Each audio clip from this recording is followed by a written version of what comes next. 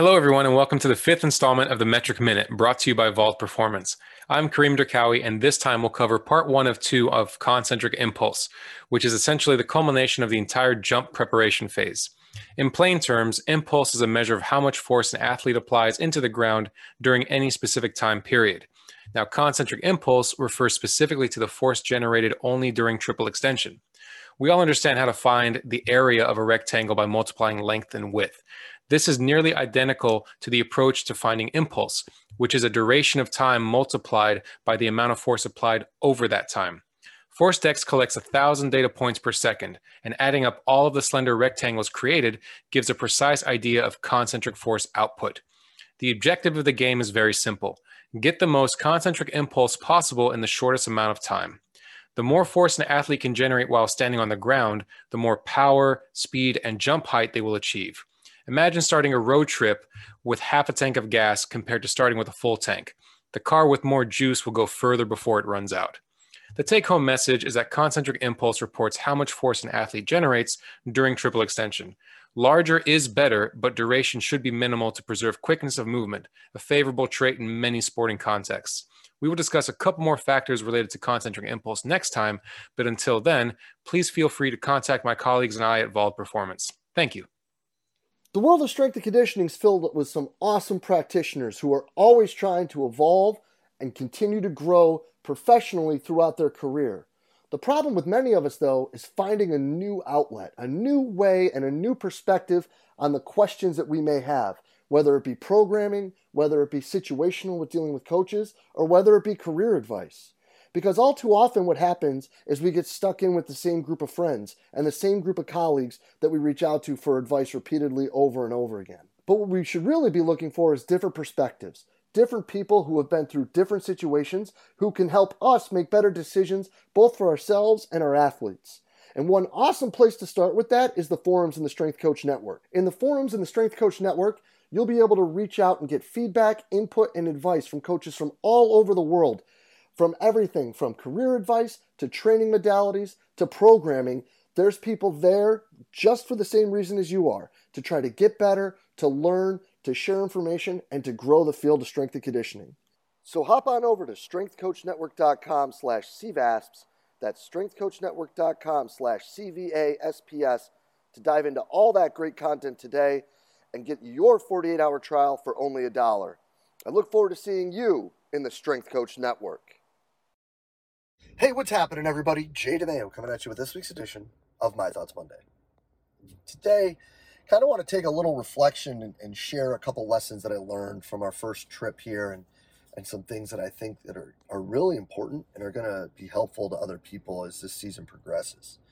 You know, we've talked forever, right, about how things are going to be different, expect the unexpected, and how crazy this time is, and all of this, that, and the third about living and trying to thrive in this pandemic. And I honestly can tell you that, you know, these first few weeks of the season have been no exception to that. And I think that a lot of us in these situations would agree with that these situations are arising, you know, and there is a lot of craziness going on, and there is a lot of, you know, just quick changes that are occurring, almost sitting here and putting us in a situation like Chris Tucker and Rush Hour, right? We're sitting there looking around like, which one of y'all kicked me?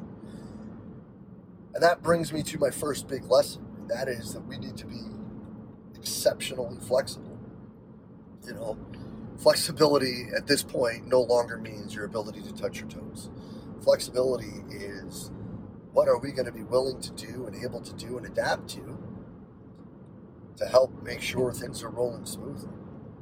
Are you going to be able to, at the drop of a hat, run a workout? At the drop of a hat, get someplace to be tested, you know, or have plans to do X, Y, or Z with the group and then have to change it to another time?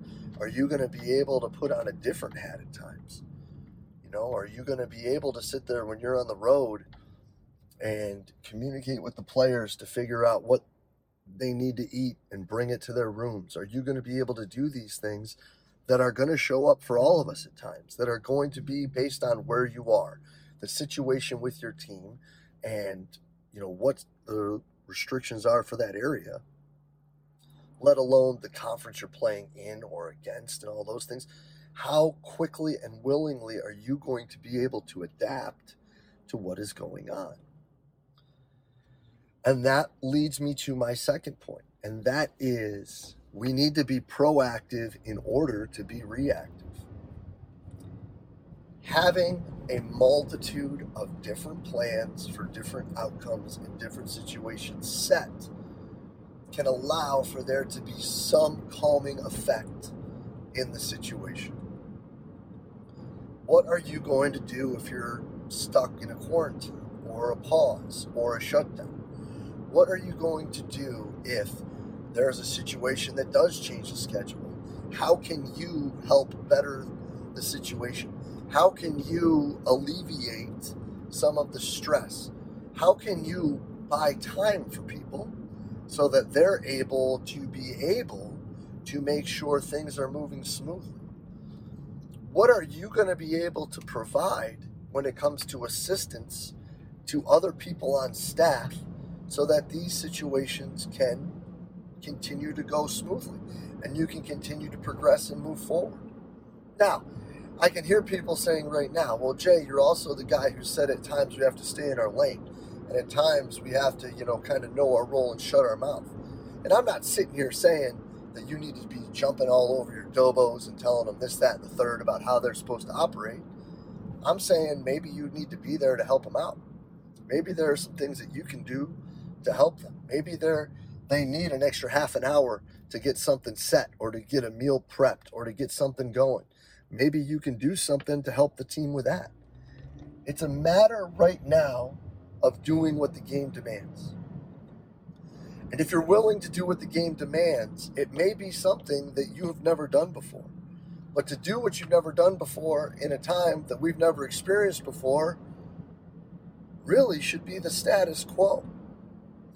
And these are some big things that we took away. So when we've been here, we've been talking a bit about building plans, building alternative things that we may or may not utilize, different protocols, different thought processes. How can I be better for our sports medicine practitioner? What are some things that I can do to help alleviate some of the stress that person's under? Because if you think that you got a lot of stress on you because somebody's changing around your schedule, imagine what they're going through. Imagine what your directors of operations are going through. Imagine what your poor managers are going through, what they're getting dragged through with all of this. So what can you do to help them? And that was something that was actually pretty unique, pretty interesting, and it was a good challenge over the past, couple weeks. It's figuring out how we can all work even greater as a team to keep moving these things forward. Because it's not easy. None of this is going to be easy. None of this is really going to be fun at times either.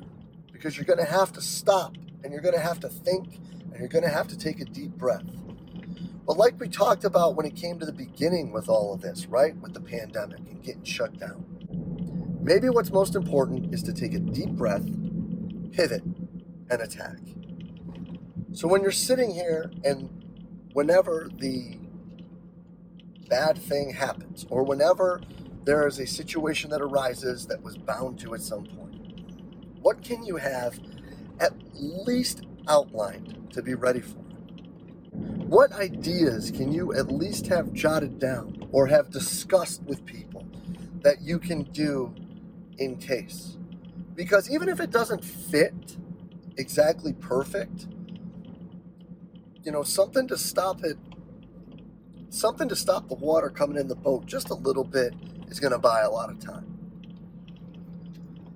And right now, buying time might be the most important thing we can do so that the people that need to get things assembled and need to get things prioritized and put together can do that. So that was my big takeaway. And I'm glad that I kind of was thinking like this prior. Obviously, it was in a completely different mindset and towards a completely different angle. But having that idea of deep breath, pivot, and attack has really helped when it's come to these situations that have come up.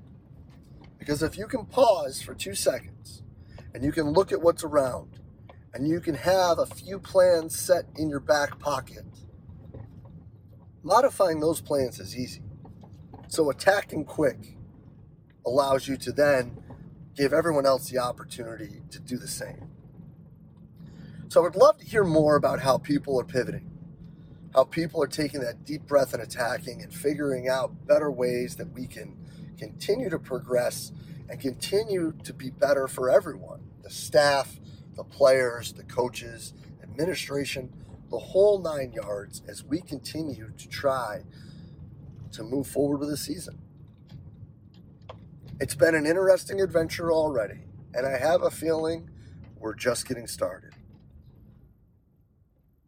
So, share your ideas, pass them along. Let's talk about how we can all be better, and let's not be afraid to talk about where we've made mistakes. Because if we can eliminate mistakes later by making them in November and early December, the better off we're going to be come February and March. But as always, I truly appreciate everything y'all do for us here at Central Virginia Sport Performance. We'll be back next week with another My Thoughts Monday. See you then.